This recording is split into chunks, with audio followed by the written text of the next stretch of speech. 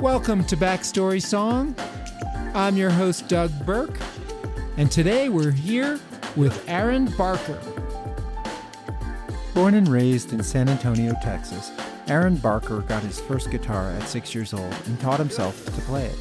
He spent a decade leading a band, the American Peddlers, as its lead singer and bass player, playing hundreds of honky-tonks and military bases.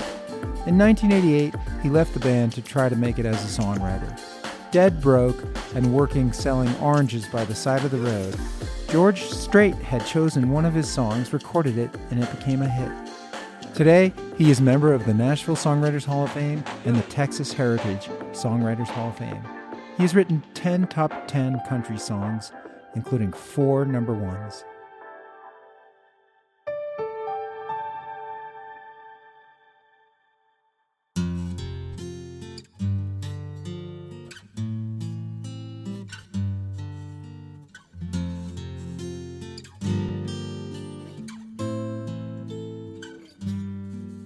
She looked so much like a lady, but she was so much like a child. The devil when she held me close, an angel when she smiled. She always held it deep inside, but somehow I always knew she'd go away when the grass turned green and the sky turned baby blue. Baby blue was the color of her eyes. Baby blue like the Colorado skies. Like a breath of spring she came and left, and I still don't know why. So here's to you and whoever holds my baby blue. We're here with Aaron Barker, and we're here to talk about some of your songs, some of your hit songs, or some of the not hit songs too, or some things that are on the shelf as well, if you'd like. So it's really up to you on what song you'd like to start with. I'll start at the beginning with a song called Baby Blue. That's where my whole career started.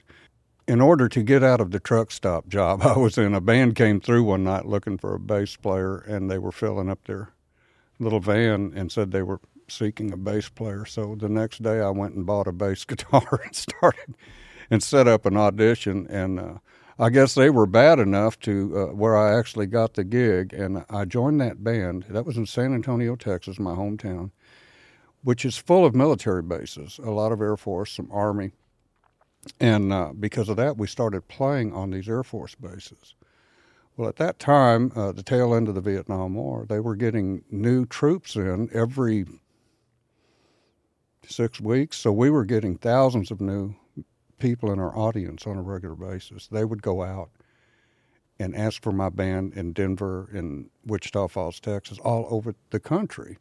So we ended up just touring like that. Well, we'd be out on the road, whether it was in vans or trucks or buses as it evolved. I always kept an acoustic guitar with me, even though I was a bass player in the band, and wrote songs that I thought were in the vein of James Taylor, Cat Stevens. I loved that era, the Crosby, Stills, Nash era, the acoustic singer-songwriter era. Neil Diamond was my biggest influence ever. I've had the opportunity to meet him and write with him 3 times, write with him twice, meet him once. And I've declined all 3 times based on the theory that you never meet your heroes. I have him in a place in my mind, speaking of Neil Diamond, that he can't possibly be. He can't be what I have him made up to be. So it wouldn't be fair to him or me. Although now I'm an older guy, I would love to sit down and tell him thank you, because he means so much to me. But he triggered this, and that's what I thought I was writing, more adult contemporary stuff. I had a country background from my youth, but I'd been playing this rock and roll now for a couple of decades. In my spare time, I would sit there and write these things. And this Baby Blue got into my mind. We were down in Mississippi, headed to Colorado, and it just kind of flowed out. I don't really know the inspiration for it. but it just kind of wrote itself from a melody into these words that sounded good with that melody. And I never thought much of it. I had joined BMI as a youngster because I was writing songs for my band. But this was outside of that, and I would go home and make little cassettes of these songs, give them to my mother and my brothers and friends around town. And this particular song, Baby Blue, was on a cassette with 3 or 4 other songs. And a friend of mine, I was actually frustrated to the point, because my career was going nowhere as a writer, and I was just frustrated. I had this drawer full of lyrics and tablets, and I was about to throw them all away. I think I literally had them in the air over my console, and I was going to the trash can, and a buddy said, no, just give me some of those cassettes. Let me just keep them. And one of them that I gave him had these 4 or 5 songs on it, one being Baby Blue, and he took them to a fella in Hondo, Texas, named Bill Butler, who was by profession a pharmacist, owned a pharmacy and a grocery store, but he was a publisher as well, had a great little 8-track studio. For the time, that was pretty high-end stuff. And he heard that cassette and didn't really care for any of it. But he set the cassette down, and Bill Butler made an annual trek to Nashville to kind of throw stuff around of the writers that he had accumulated, and that cassette got in there in that stack that he brought to Nashville. And all it had on it was a piece of masking tape that said Aaron. That's all it said. And that tape ended up getting inadvertently dropped off at Irv Woolsey's office, George Strait's manager.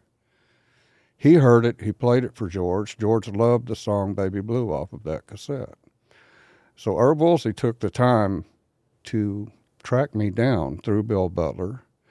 Bill Butler said, yeah, I'll get him for you, and I ended up signing with Bill Butler, and then he worked a deal with Irv Woolsey, and I had no idea what this meant because I just played in a band. I never made money writing, and I thought whoever this George Strait guy is, because I didn't know who he was. I was in the rock and roll world up to my ears, but he lived right up the road from where I lived. He lived in San Marcos. I was in San Antonio, and I didn't know who he was. But I thought, well, if he records my song, maybe he'll send me like $500, So I was pretty happy over that. At the time the band was breaking up, I was selling oranges off the back of my truck to make the house payment.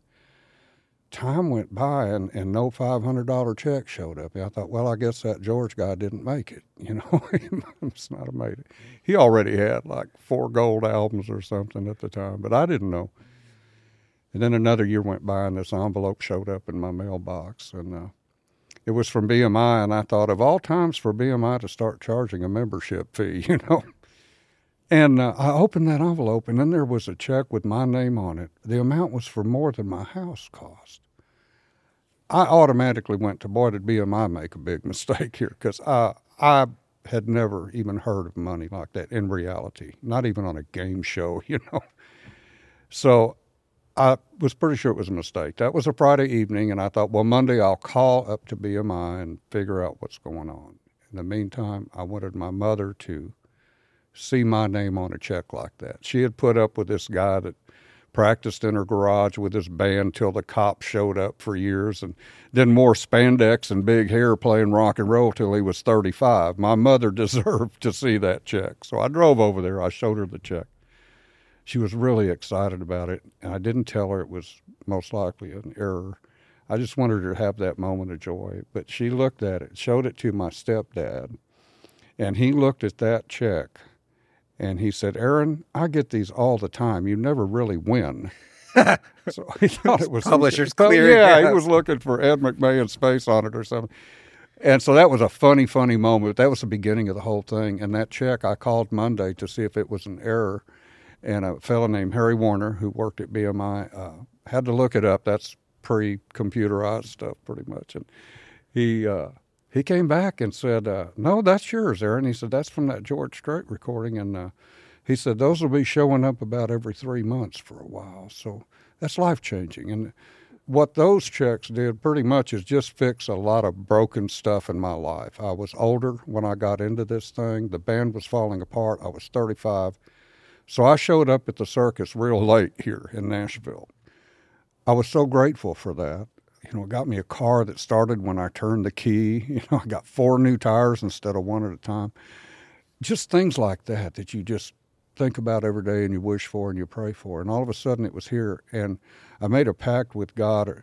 I said, I just won't ask for anything anymore, because I had prayed for a break. Just all I wanted in my life was a break, just 1 year to rethink, regroup, and figure out where I was going. And all of a sudden I had this incredible gift and handed down to me. And I told God, I'm not going to ask for it again. This is enough. And I've always lived like that was it. And then a few years later, Love Without End became a #1 song. And there were more after that, but that one is the only one I really wanted. And I always want another hit, but I try to never need one, because then you get kind of desperate, And I felt desperate at times, but Baby Blue was a life changer. And so that went to #1 on the country charts. It did. And did you have a #1 party? We did. I barely had money to go to it. I don't really remember. I was so poor. Not poor, just didn't have a lot of cash, because these things happen. The song is #1, and when it's #1, the artist and the management and the record company all have a big party, and of course you're welcome to it, but it was in Nashville and I was in San Antonio. We don't get our funds for about a year after it is on the chart, so it's kind of out of sync there. Generally, I don't know that writers are too cash short to go to their #1 party. And I wasn't that. I had to borrow the money, though, from Bill Butler. He loaned me the money to fly up here and be part of that. But it's so out of sync. They're all celebrating a #1. Then a year later, the writer gets their money and they want to celebrate too. And everybody goes, oh, that's an old song. All the celebrations over. They've had 5 more #1s since then. So the writers, we're kind of on our own, which is a bonding unit. I think it's a bonding element for the writers here in Nashville. So I celebrated on that one. So Baby Blue, you talk about the Colorado blues guy, which is not where you're from. No, I'm from Texas, and I'll tell you what, I think this will make sense to you. Being from San Antonio, that's a wide open kind of a desert area. So we have a big, beautiful sky. But in Colorado, it was a unique experience for me. They had mountains, they had rivers, but mostly they had these enormous trees. So you have these evergreens growing up 60, 70 feet in the air, 100 feet, and that sky off of that green looks so exceptionally blue to me because it was framed in these. So to me, that was the bluest sky I had experienced at that point. I thought about Mississippi, because Mississippi has big pine trees and the sky looks very blue, but it rains almost every day, so you kind of get this gray tint to it sometimes. But when we hit Colorado, out of Aurora, Colorado, I drove up to Estes Park, and I just saw this incredibly blue sky off of the green trees, and that's why I used Colorado skies, because they were just so definitively blue to me. I'm a little color deficient with my vision, but I can tell certain colors, and I could tell that blue so profoundly off of that green. So that's, I guess, why I used it. It just really had an effect on me. Do you remember where you were the first time you heard a song you wrote on the radio? I do. Tell me about that. I don't know if anybody would ever forget something like that. I still had the band. It was the last days of the band. It really wasn't a formal band anymore, but we had several commitments that I put guys together to fill, and we had this show in Corpus Christi, Texas. Drove down there in a Cadillac with a trailer on the back, I think, because we didn't have our bus anymore or anything. So we just wanted to make sure we filled our contract. And coming back, it was probably 3 a.m, and I'm driving up I-37, or Highway 281, whatever it is, and that ties the two together at that time. And I'm driving along, and I heard that steel guitar come in on Baby Blue, and I knew what it was. And I pulled over. I mean, I couldn't believe it, because coming off of a radio, I'm a broadcast nut. I love broadcasting. And when I was a little kid, laying in my bunk bed, I could look out the window and see these 3 radio towers from KBER radio, and the lights blinked in sequence on the top, the little red lights. And I would go to sleep watching those lights and listening to a guy named Jerry King. the DJ, who I later met, and we're really good friends now. But I would listen to his voice and watch those lights and go to sleep. And I would always imagine he's down here, and it actually was a little mobile home with its broadcast, like we're sitting here kind of with these mics in front of us. And I knew that his voice, I didn't know how at the time, but his voice was coming off of those towers, and coming to my radio, reaching me in the middle of the night while I'm going to sleep. And it was a comforting thing. So I've been a fan of broadcasting forever. And here all of a sudden are these words and this melody that I put together on a band bus in the middle of the night coming out of Colorado, and they're coming off of. I'd heard George's recording of it. MCA is always gracious enough to call us and say, you got to hear this. But to hear it on the radio and know that wasn't me that called in and said, hey, could you play that song? It just happened. And it's a moment. Yeah, so I was somewhere between San Antonio and Corpus Christi, sitting on the side of the road with a choir of coyotes around me, listening to Baby Blue, and it was an overwhelmingly, great moment. Couldn't believe it. But you didn't think that a check was going to come a few months from that? I did not. I really thought it was going to be $500. For some reason, $500 stuck in my head. I must have really needed $500. I had no idea. And you didn't know that it was rising in the charts? You didn't follow that? I didn't that? follow any of that. Bill Butler, he kept me kind of informed, the publisher down in Hondo, but I was struggling desperately at the time, and I had no idea I'd signed the publishing deal with Bill. I'd been a member of BMI, so none of that ever occurred to me. I knew nothing about the business of music. I knew music a little bit, and even now I am in no way qualified to deal with the business end of music. I know very little about it. I've made a lot of mistakes dealing with business people, because I step on toes thinking that's my job and my responsibility, and so I get people mad at me because I don't know the business. I don't want to know the business. So you have Baby Blue, goes to number one. Mm-hmm. George Strait says to you, what else you got? He did, yeah. His manager did. They signed me immediately after Baby Blue and thought they would get me a record deal as an artist. George seemed to like the way I sang, although I've never been fond of it myself. And so for a long time, they actually shopped me for a record deal, and I landed on Atlantic Records, proceeded to make probably the worst record ever made in Nashville. I haven't heard them all, but I've got to be in there in the top worst 5. It was a terrible record. I was very uncomfortable with it. I thought I could do it. I thought I could go ahead and go out and play the shows and stuff. I'd been on the road for 20 years anyway.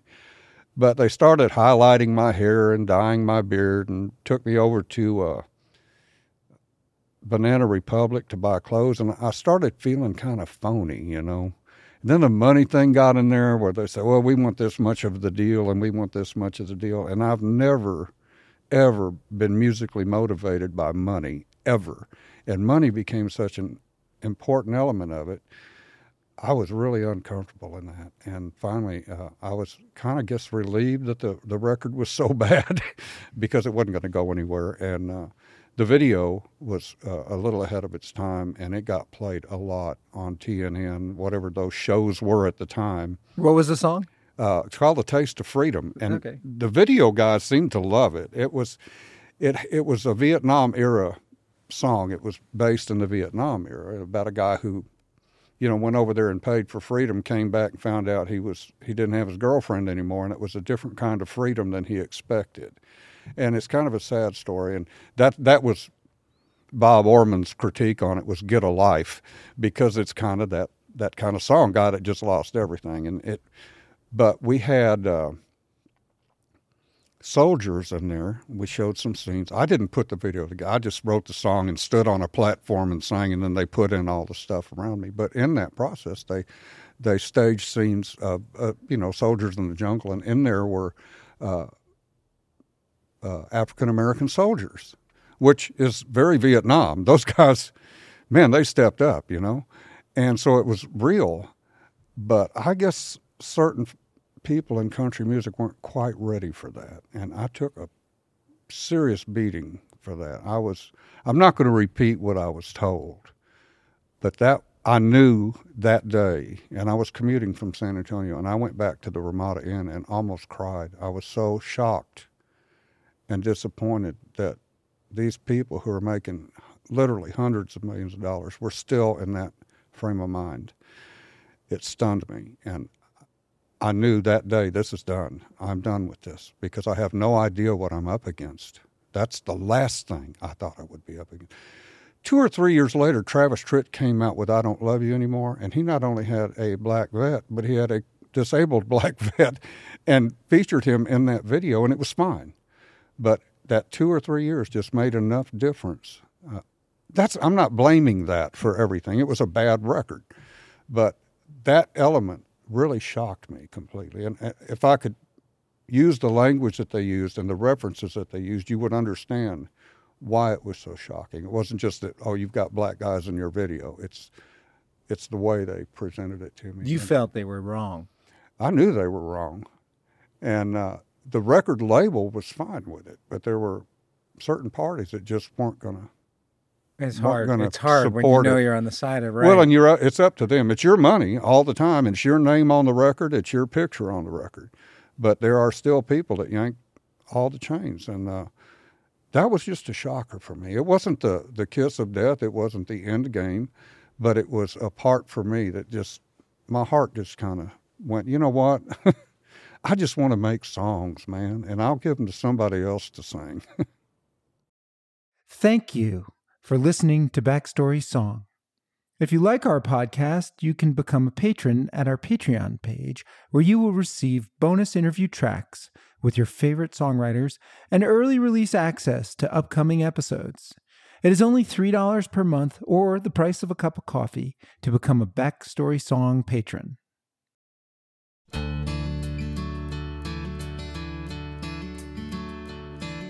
I got sent home from school one day with a shiner on my eye. Fighting was against the rules, and it didn't matter why. When Dad got home, I told that story just like I'd rehearsed. Then stood there on those trembling knees and waited for the worst.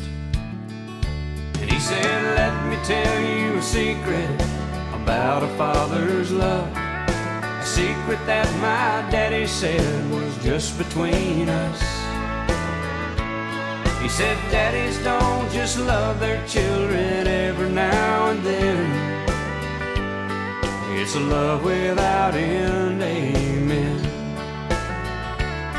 It's a love without end, amen. So, Love Without End, Amen, which was released by George Strait in 1990, 2 years after Baby Blue, also went to number one. It went number one, and it was George's first multi-week number one. He had had a lot of number ones, but this one stayed for 5, 6, 7 weeks, I don't know, a long time. So that was a big leap forward.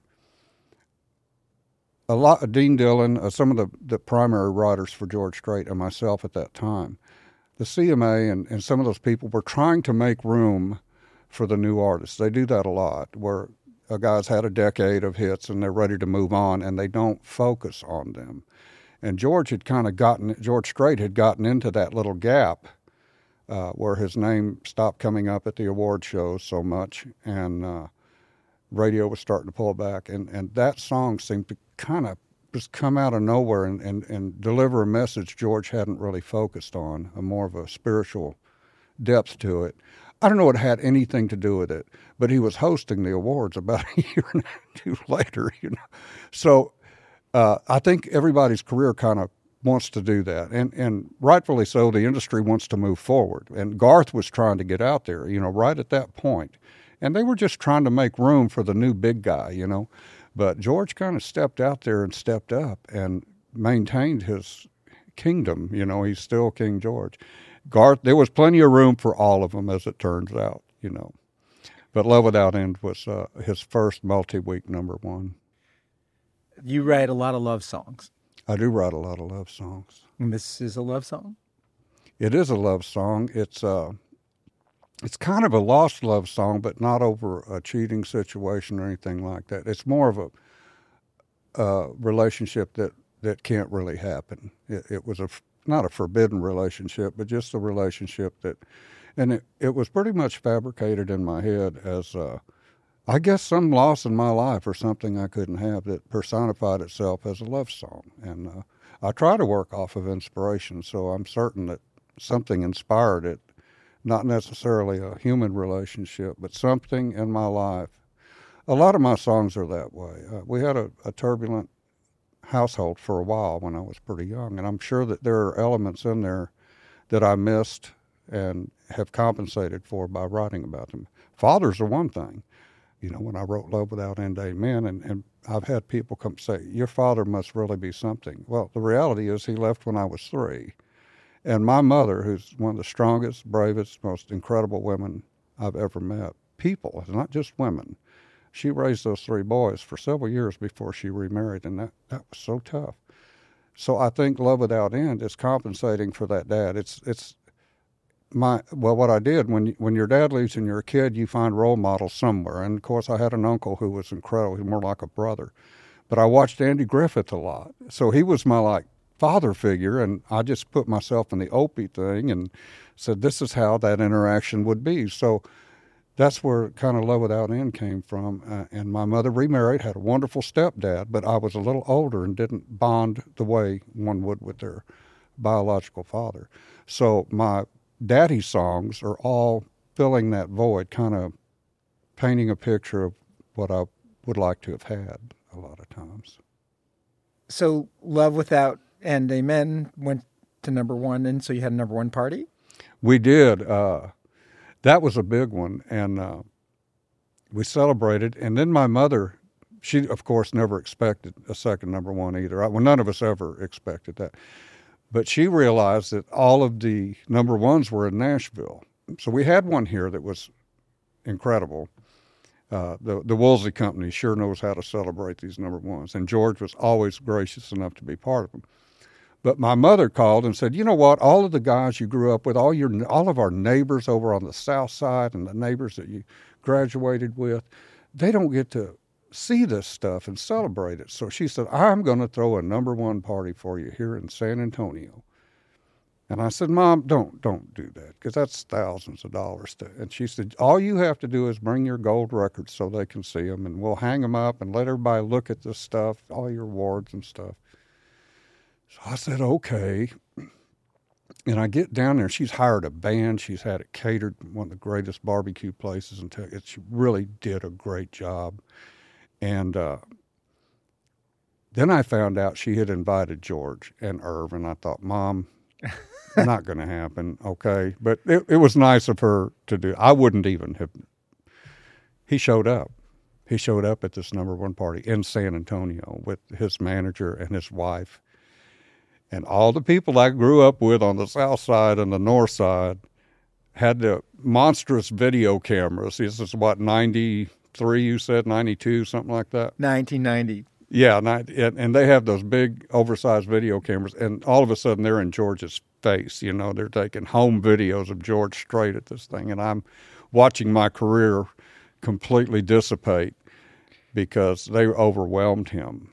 And I was embarrassed. I was scared. I couldn't get to them. I couldn't stop them.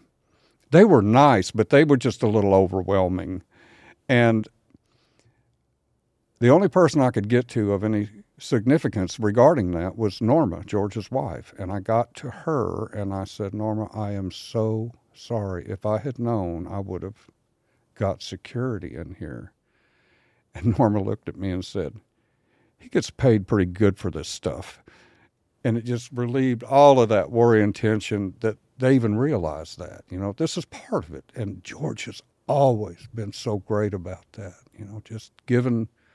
He's always been grateful. You'll go, George, thank you for cutting that song. And he'll go, are you kidding me? Thank you for letting me have a song of that caliber. You know, he's always been really gracious like that. But that night, it was all kind of new to me. I'd been in it for 2 or 3 years, and George has always been kind of intimidating to me. We're not buddies. We don't play golf together, and he's, to me, he's a star, and I still get kind of starstruck around him. Even now, I just have never, like I told you, I'm kind of an introvert, and so these things, And when that happened at that number one party, I just was terrified. And Norma calmed it all so quickly. She was so great about it. So that's one of my favorite stories about that. They didn't have to call the cops that night. No, they didn't, man. Everybody was great. It just happened unexpectedly. I overreacted, but so George was still willing to work with you after that. You had another number one at Easy Come. I did. Easy Come, Easy Go, which was a blast.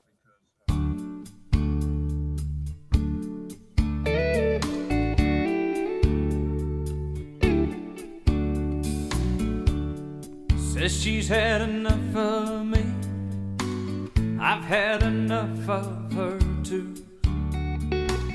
I might as well go on and set her free.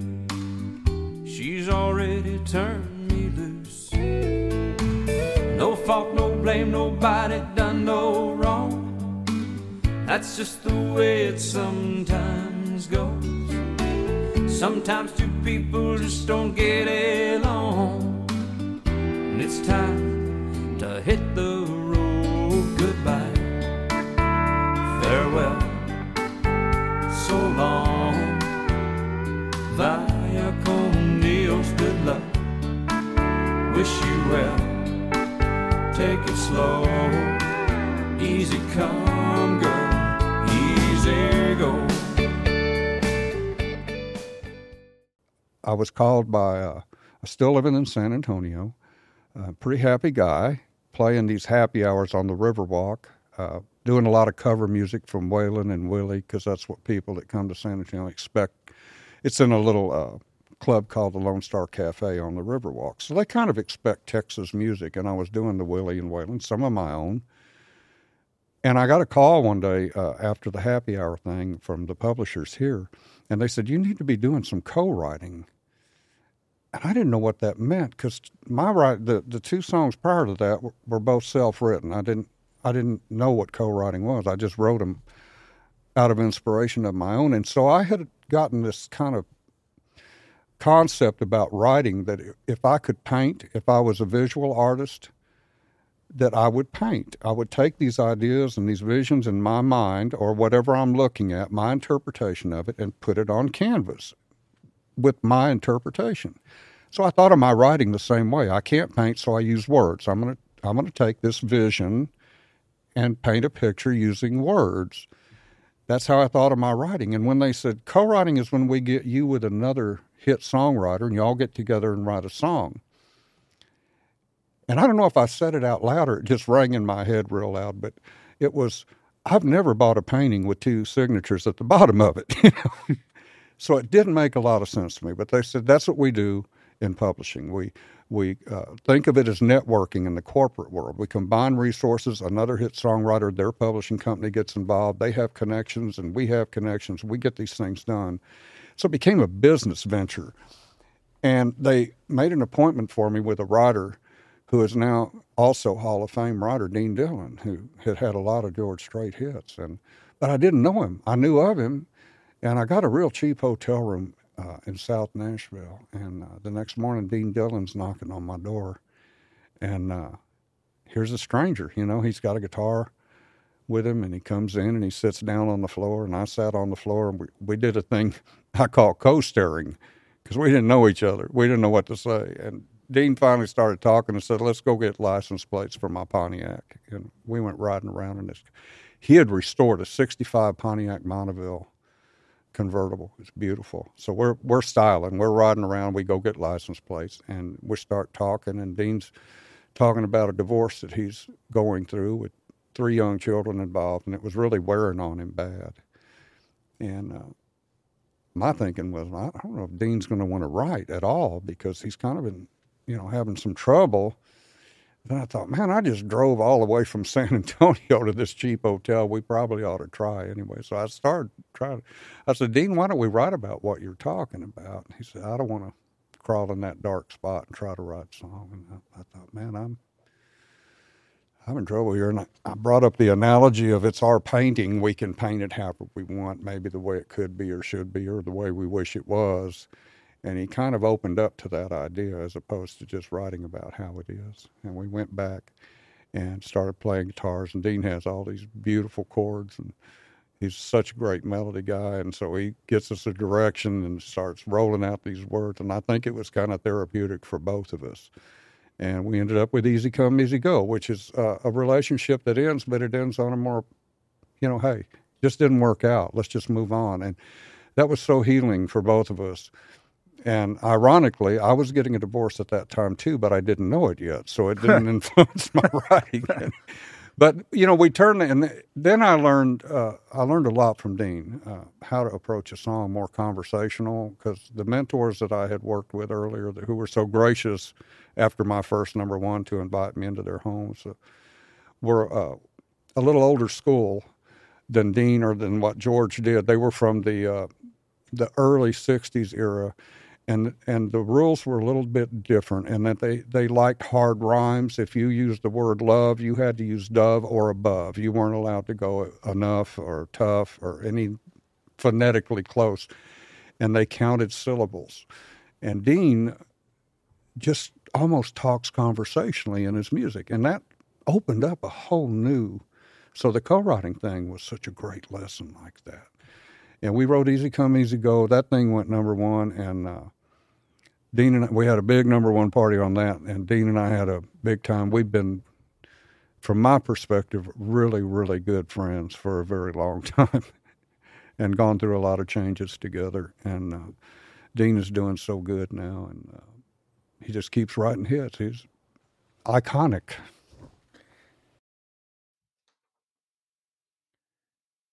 Backstory Song's mission is to help songwriters and their work get found and discovered, and ultimately, we want to help songwriters get paid to make a living so they can continue to make great songs.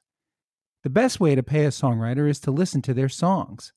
Unfortunately, with the decline of radio listeners, songwriters who live off royalties do not make the same royalties online from Spotify and Pandora that they made on radio plays. The declining online play royalties have not made up for the radio royalties decline. Please help out the Backstory Song songwriters by listening to their songs on our playlists. Share Backstory Song with your friends on your social media and encourage them to do the same. I'm asking for your help to help songwriters. By liking and sharing Backstory Song, you will be helping the songwriters on this podcast. I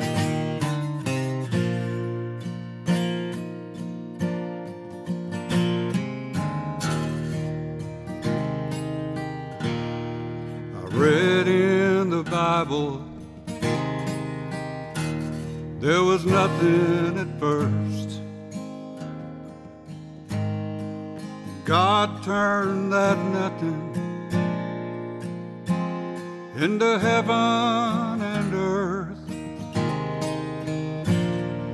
and all of creation in 6 days and nights. Then just before Sunday, he turned on the lights. Then he made horses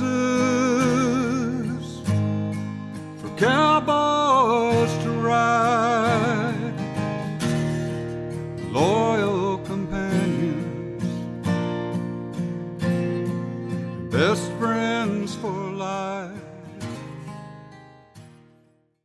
So one of the things I ask songwriters is, talk to me about a song that's on the shelf, but in your case, is there a voice, in quotes, that you would love to sing this song? Yeah, when I write myself, I write more by myself. When I was signed with George's company, I felt an obligation to co-write. That's corporate stuff and it's business. But I came into this thing writing by myself. Those first couple number ones and some since then, I wrote by myself. And I feel like I did my obligatory co-writing, and I loved it, the people and the friendships you make.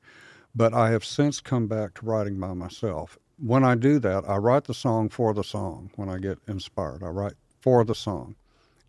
Then I cast it. It's kind of like you read a novel and then you go, Tom Cruise would play this lead part great. You don't consider that when you're writing the novel. You wait till it's written and then you pick your cast. That's how I do my songs.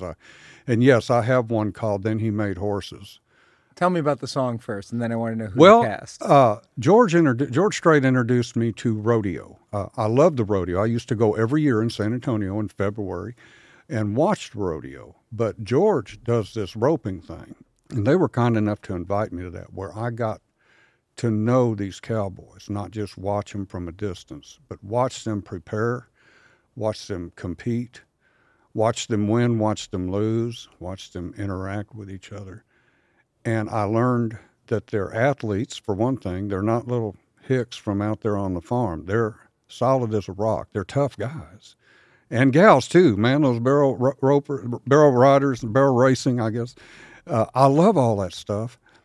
These are in-shape people, and I admired that so much, but mostly I admired their relationship with their horses, with their animals. It's almost like they were family. It wasn't, this is my pet horse. I mean, there's a bond there.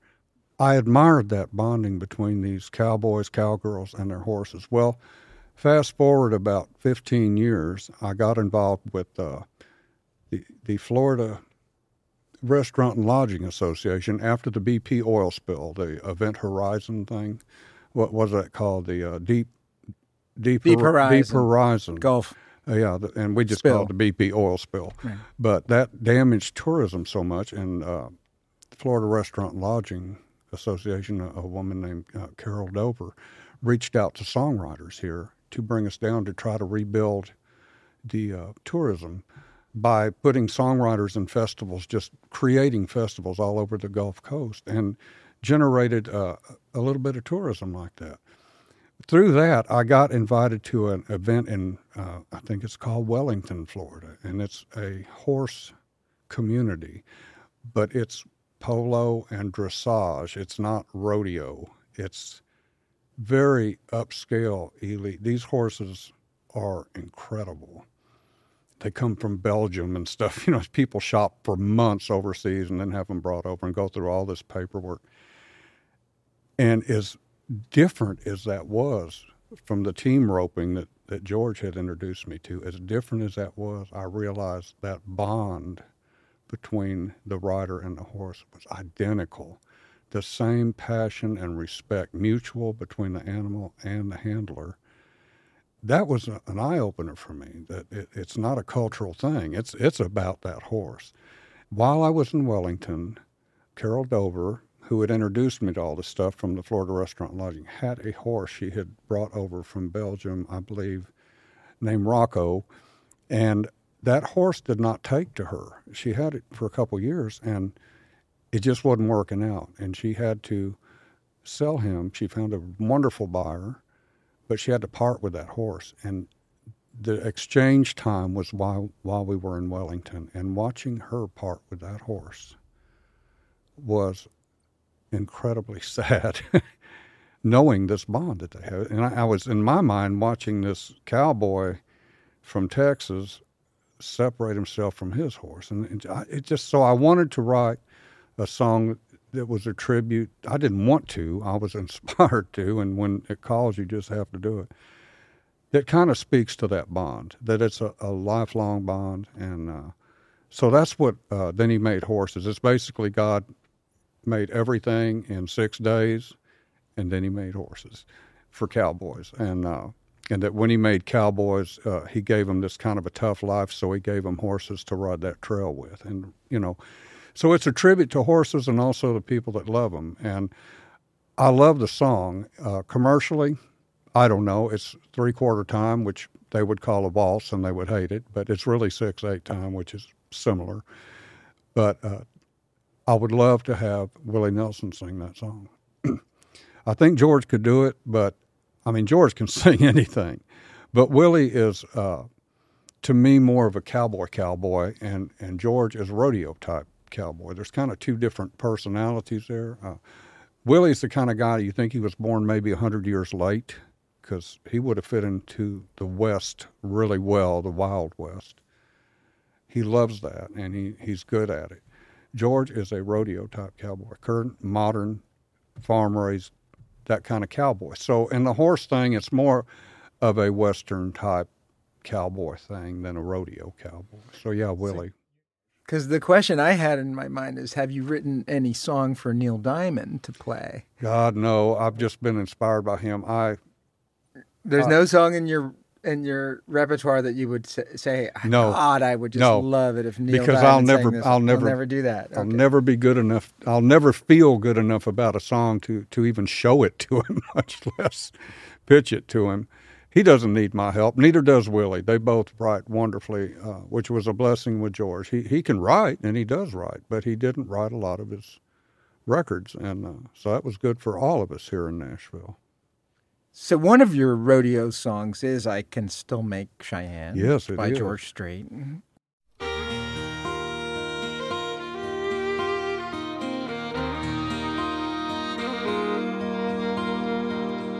Her telephone rang about 9:15. She heard his voice on the other end of the line. She wondered what was wrong this time. She never knew what his calls might bring. With a cowboy like him, it could be anything. And she always expected the worst in the back of her mind. He said it's cold out here and I'm all alone. Didn't make the short go again, and I'm coming home.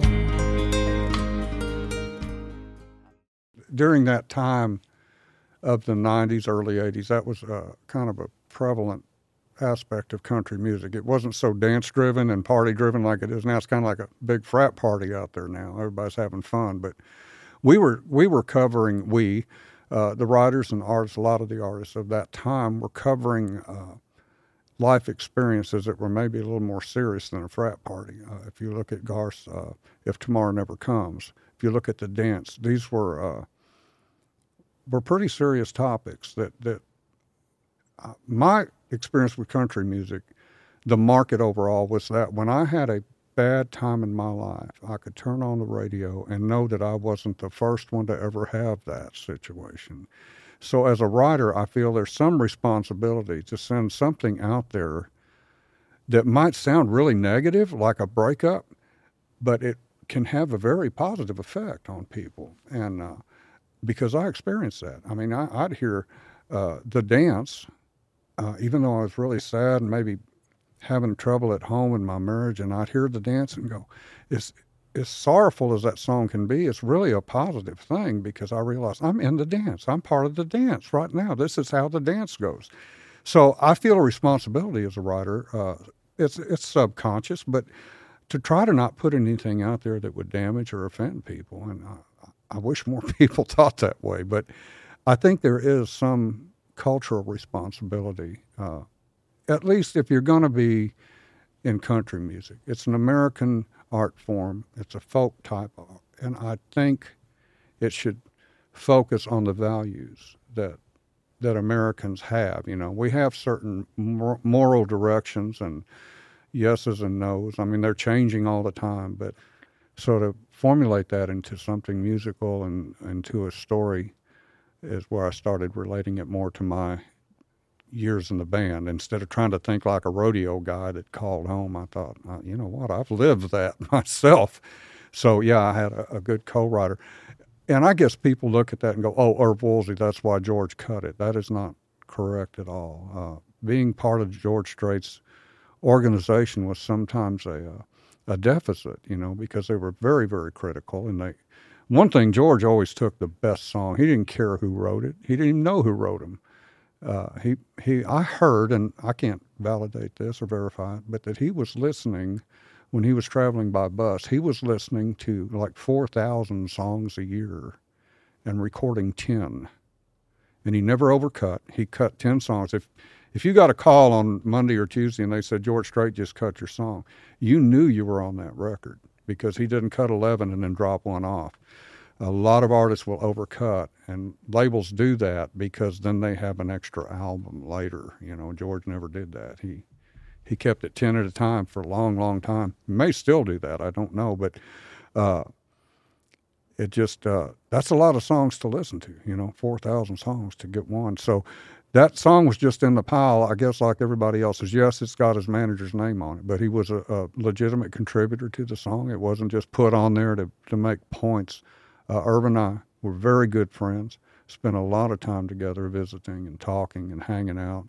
And, you know, just because he doesn't sit down and craft out a song doesn't mean he doesn't have a good idea once in a while. And any writer will tell you that. Some of the best ideas come from just in a restaurant. Somebody will say something and you go, oh, my God, you know. So that's kind of how that happened. I like this song because it reminds me of payphones. Which, you know, there's a generation that doesn't even know what you're talking about when you mention a payphone, but there's a payphone in the story. That's funny you would bring that up because I was told early, be careful what technology you use in a song. A guy that told me this. He said, I wrote a song that had a codaphone in it. And I'm going, what in the world is a codaphone? Well, it's an answering machine. But he said, by the time I demoed the song, they were out of style completely. And what in the world's an answering machine? Yeah, what is that? So now we have message, you know, you get your voicemail. That never crossed my mind with Cheyenne. When I wrote I Can Still Make Cheyenne, it was just so natural to go, I left that phone dangling off the hook on a payphone. But now, you know what, 15 years later, it didn't even take that long for payphones to become sketchy. You know, I take pictures of them when I see them so I can show young people, this is what I'm talking about. I'll take the receiver off the hook and say, this is a phone dangling off the hook. They're hard to find. That's why America's in so much trouble. We don't have Superman. He has no place to change anymore. All the phone booths are gone. But I think if someone wrote this song today, that the wife would be texting the rodeo cowboy that there was someone new. Yeah. Well, again, I was writing off of inspiration. It's not a big leap to go from a rock and roll guy on the road all the time. That life and the rodeo life are very, very parallel. Although rock and rollers aren't near physically as fit as the rodeo guys. But our lifestyle, in that we're gone a lot, that we are passionate about it, that we will forsake a homestead, you know, that being home. We'll forsake that comfortable lifestyle. It's really not a choice. We don't forsake it. We just have to do this. And I know that rodeo guys are the same way. It's not a choice. And the woman that says you need to choose doesn't understand that guy or that person. It's not just guys. I keep using guys, you know. A lot of great women rodeo people. But it wasn't a hard leap for me to take my experience on the road as a rock and roll player and kind of insert cowboy here because it's the same kind of life. So the story is accurate, except that mine was more of a music experience than a rodeo experience, but the same thing. And in my days on the road, when I wanted to call home, I had to stop the van or the bus or the car, whatever we were in, and find a payphone at a gas station, and I would put in my quarters and call home, and it would ring, and I'd add more, you know, ding, and I'd put in more quarters. That's all a thing of the past now. You know, I think it goes fast, but I never dreamed when I wrote Cheyenne that payphones would be out of the conversation at any time in the foreseeable future, you know. But it kind of dated the song now. So that went to number 4 on the country charts. Yeah, but it's still one. You know, that's an odd thing too. I had a lot of number ones, but I think the term hit is actually formulated from the word impact. That when a song had an impact on people, and then they got this number system. But if you look historically, a lot of the biggest, most impactful songs weren't ever number one. They're like number 15 and stuff. And this one's kind of proving that out to me, the Cheyenne. It was not a number one song, but historically, it's still one of the most popular songs. I'm trying to think, big artists, and you hear later on they never had a number one song, and you know every word of every song they ever did, and you go, are you kidding me? But, yeah, I don't go much by numbers. Right. No, I think this song has aged well in the sense that there's a story arc to it.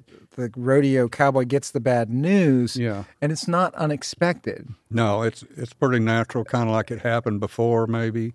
But what I love about it is he goes, well, that's all right, I can make shine. He goes right back to his rodeo blood, you know. I mean, that's what his life is.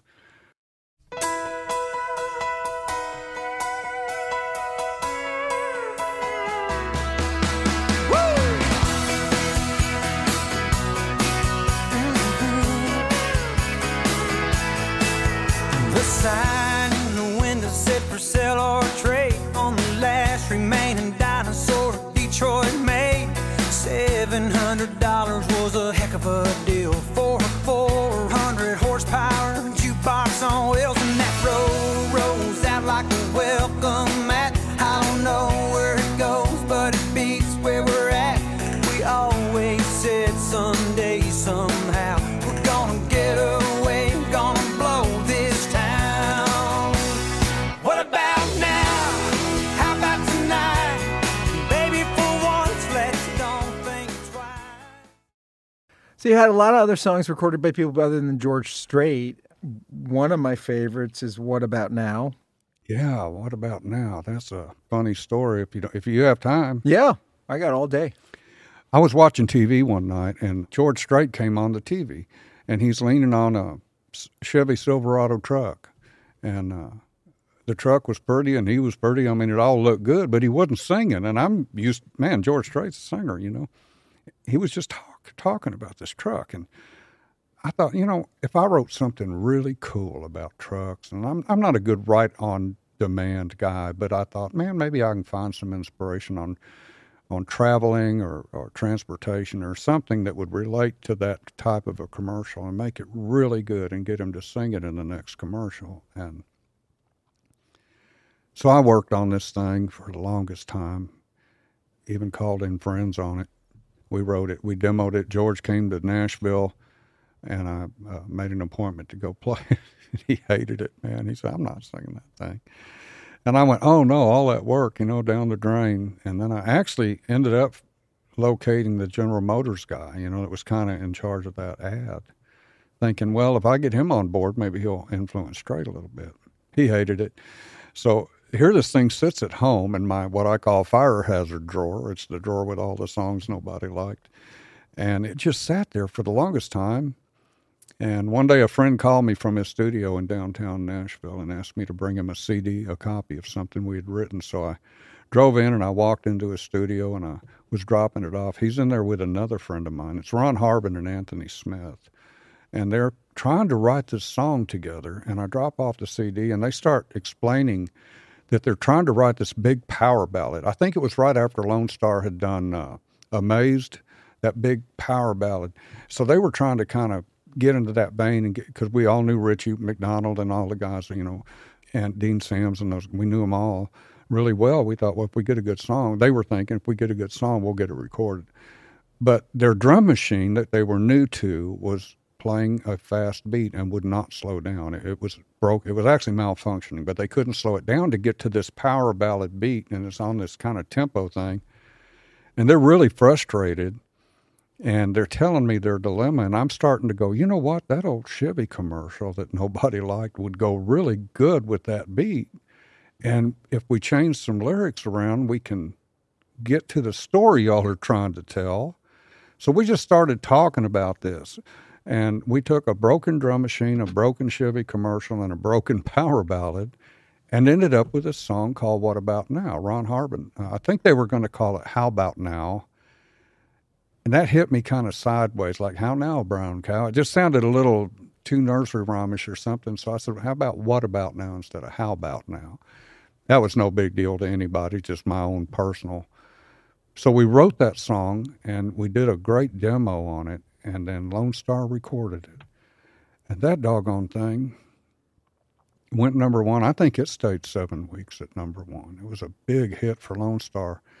We were all thrilled to death because Ron and Anthony are two of my dearest friends, and to have a hit with them was just such, that was kind of new to them. And boy, you talk about celebrating. And so you had number one party. Oh, yeah, we did. I think we had a couple of them because they were, I think, ASCAP writers, and I was BMI, so we had one with BMI, one over there at ASCAP. And it was a great time because when it happens with just friends, you know, and it's like I don't know if it was their first number one, but it was close to it. And so it was all new. And we just had such a big time. And the irony of the whole thing is about a year after that song came off the charts, guess who called to see if they could use it for a commercial? It was actually Toyota.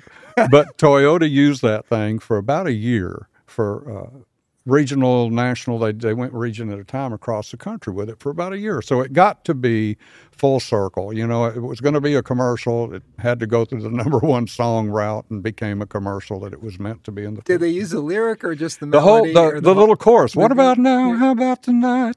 And they talked about Toyotas the whole time. You need a Toyota. What about now? Yeah. How about tonight? I just couldn't believe it. And so it got to be what it was supposed to be. And I got to share it with some really dear friends, and we all celebrated and had a good time.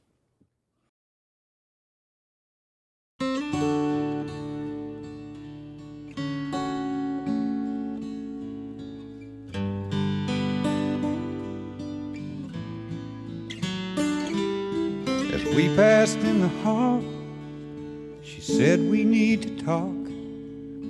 I can't go on like this another day. I froze in my tracks and a chill ran up my back, 'cause I knew what she was gonna say. She said there's someone else and I've kept it to myself, but I can't keep these feelings locked inside. And I need to tell you this, it's one of your old friends, but one you haven't talked to in a while. She said, I'm leaving, and there's nothing you can do. I always let the artist pick the songs. Is there another song you like to talk about, or do you want me to just ask you about stuff? Well, you can ask me, and if I think of something, I'll tell you about it. You mentioned something earlier about the female in the Cheyenne song. Yes. It said, I'm going to take care of me. And it sets up with this guy. He knows something's wrong in his household with his spouse. He knows it's wrong, and so he's walking down the hall, and they kind of cross paths, and she said, you know, we need to talk. And he kind of knows where this is going. And she says, I need to tell you this, man, you know. I've kept it to myself, but there's somebody else, but it's someone you don't know. And someone you haven't talked to in a long time, and you don't know him, and it turns out it's her. She's leaving him for her own. So it's called I'm Leaving You For Me, but it kind of hits him really hard because he's got all these suspicions. She's got a guy on the side. She's leaving me for another man. And she just turns right around and says, you know, that's not it at all. I'm leaving you for me. And that's a hard one to argue with, you know. When your girlfriend or wife or something says, you know what, this ain't about another person. I'm just leaving you for my own good, you know. And I think it's a powerful song that I'd like to see get cut someday.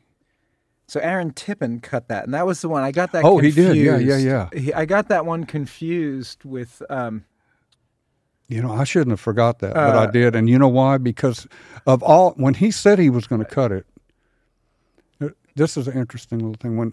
When Aaron Tippin actually went into the publishing company and said, I'm looking for country music, at a time when that was not a real popular thing to say, because everywhere we traditional writers were taking our songs, everybody was saying, well, that's too country. And my response was, I'm sorry, I thought I was in Nashville, you know. But there was an era that it was just too, probably still is that way.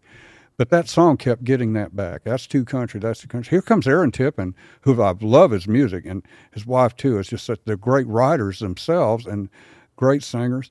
And I loved Aaron's work. And all of a sudden, he's in there asking specifically for country music. And I was so proud of him. And he got that song, and he actually cut it. But of all times, for him to kind of go a little outside of traditional.